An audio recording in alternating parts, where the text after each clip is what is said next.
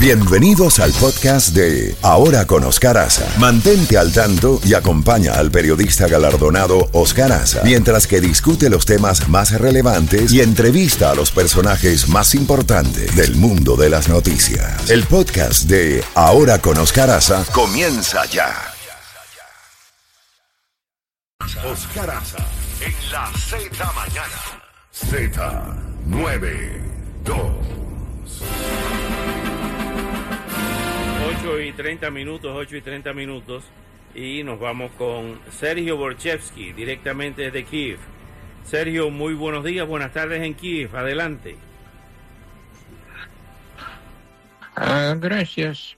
Le doy las cifras como siempre, pues estamos ya en 92 días de la agresión rusa contra Ucrania. Entonces se aumentó la cantidad de personal matado en Ucrania, el personal del ejército ruso, en 150 personas aproximadamente, según el Estado Mayor Central de Ucrania. Y en total son 29.600. Doy solamente las posiciones donde hay cambios, ¿está bien?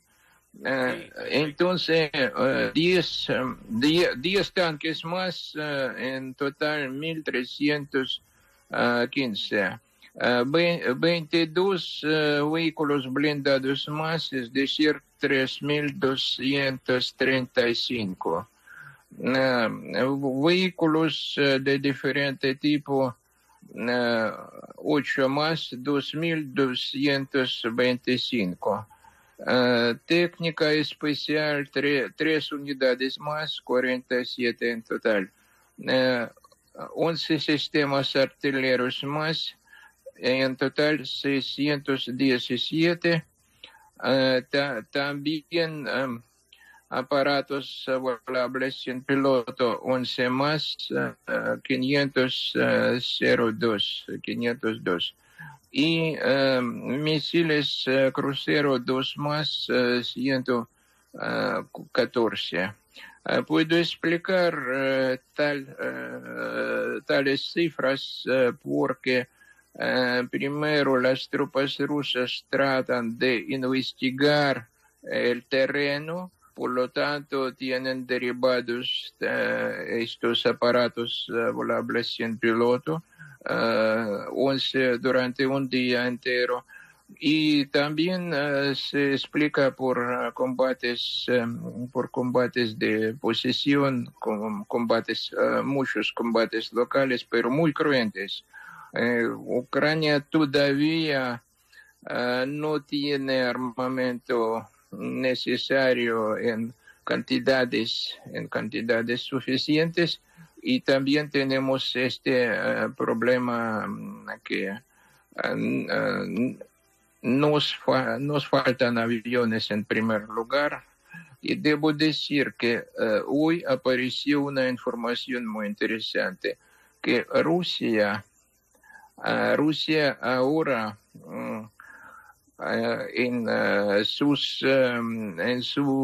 entre sus aviones tiene y aprovecha contra Ucrania los aviones estratégicos entregados a Rusia según memorándum de Budapest, que bombardean ahora a Ucrania. Los aviones que estaban antes el año 95 estaban en fuerzas aéreas de Ucrania, pero después de firmar este famoso memorándum de Budapest, Ucrania entregó todos los aviones y todos los misiles estratégicos a Rusia, entregó a Rusia. Y ahora estos aviones bombardean a las ciudades y aldeas ucranianas. Eso significa que no podemos firmar cualquier cosa y cualquier protocolos de garantías, pues Rusia viola todos acuerdos, todos documentos firmados antes. ¿Tienes algunas cifras? ¿Tienes algunas cifras? ¿Cómo? ¿Tienes algunas cifras de las bajas de las tropas de Ucrania y de la población?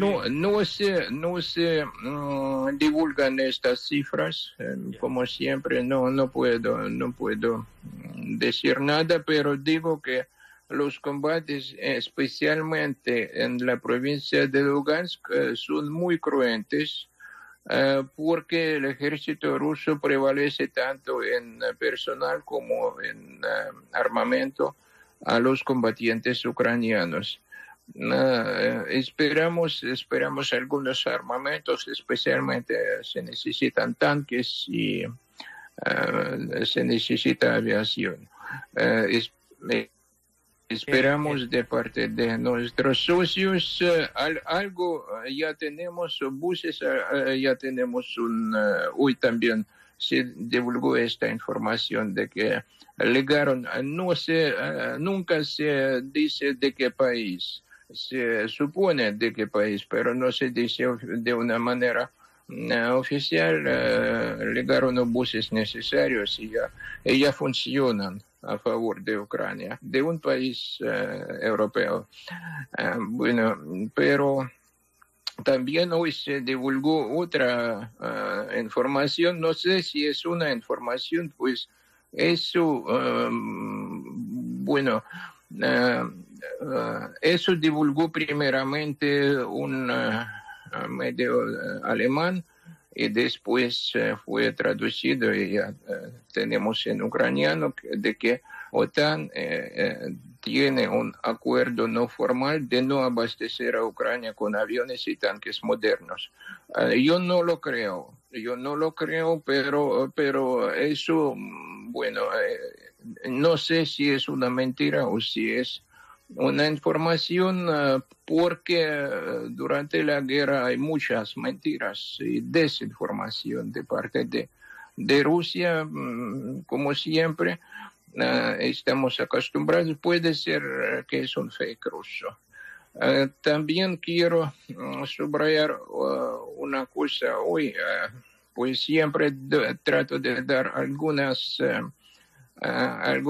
imágenes de esta guerra, que apareció una cifra que durante estos 90 y tantos días los ocupantes trasladaron de Ucrania a Rusia más de 238 miles de niños. Es decir, que quieren privar a Ucrania de su futuro. Quieren convertirlos en estas máquinas que vemos manipuladas, que es la población rusa en su mayoría. Y también para confirmar esto, digo que en Mariupol, tomado por los invasores y ocupado hoy, en Mariupol los ocupantes cancelaron vacaciones de verano para los escolares, para rusificar a alumnos, para darles clases del idioma ruso y de la historia rusa, especialmente de la historia rusa durante todo el verano.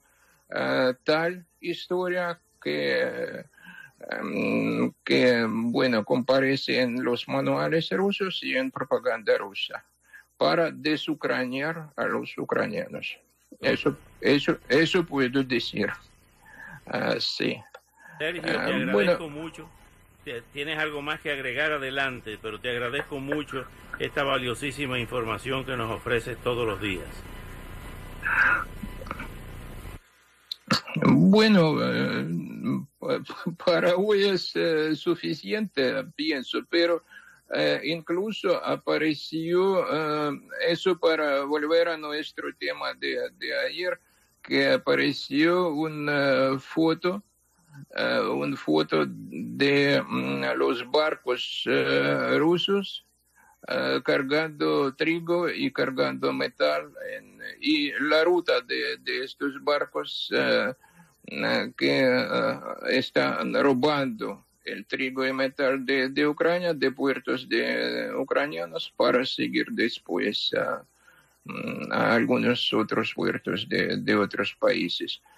Y también puedo compartir otra cifra que en este periodo, en estos 90 y tantos días, Rusia cometió 280 crímenes contra periodistas diferentes, ucranianos y extranjeros, en Ucrania en este tiempo, y 29 periodistas fueron matados. 29, qué horror. Sergio, te agradezco mucho. Eso solamente se trata de periodistas, pues sí. Podemos, que siempre tienen su estatus y su protección durante los conflictos internacionales. Pero parece que los rusos no respetan nada. Rusia no respeta nada. No. Un gran abrazo, Sergio. Seguimos. Gracias. Gracias. Seguiremos, sí. Gracias. Hasta luego. Sergio Borschevsky desde Kiev, la capital.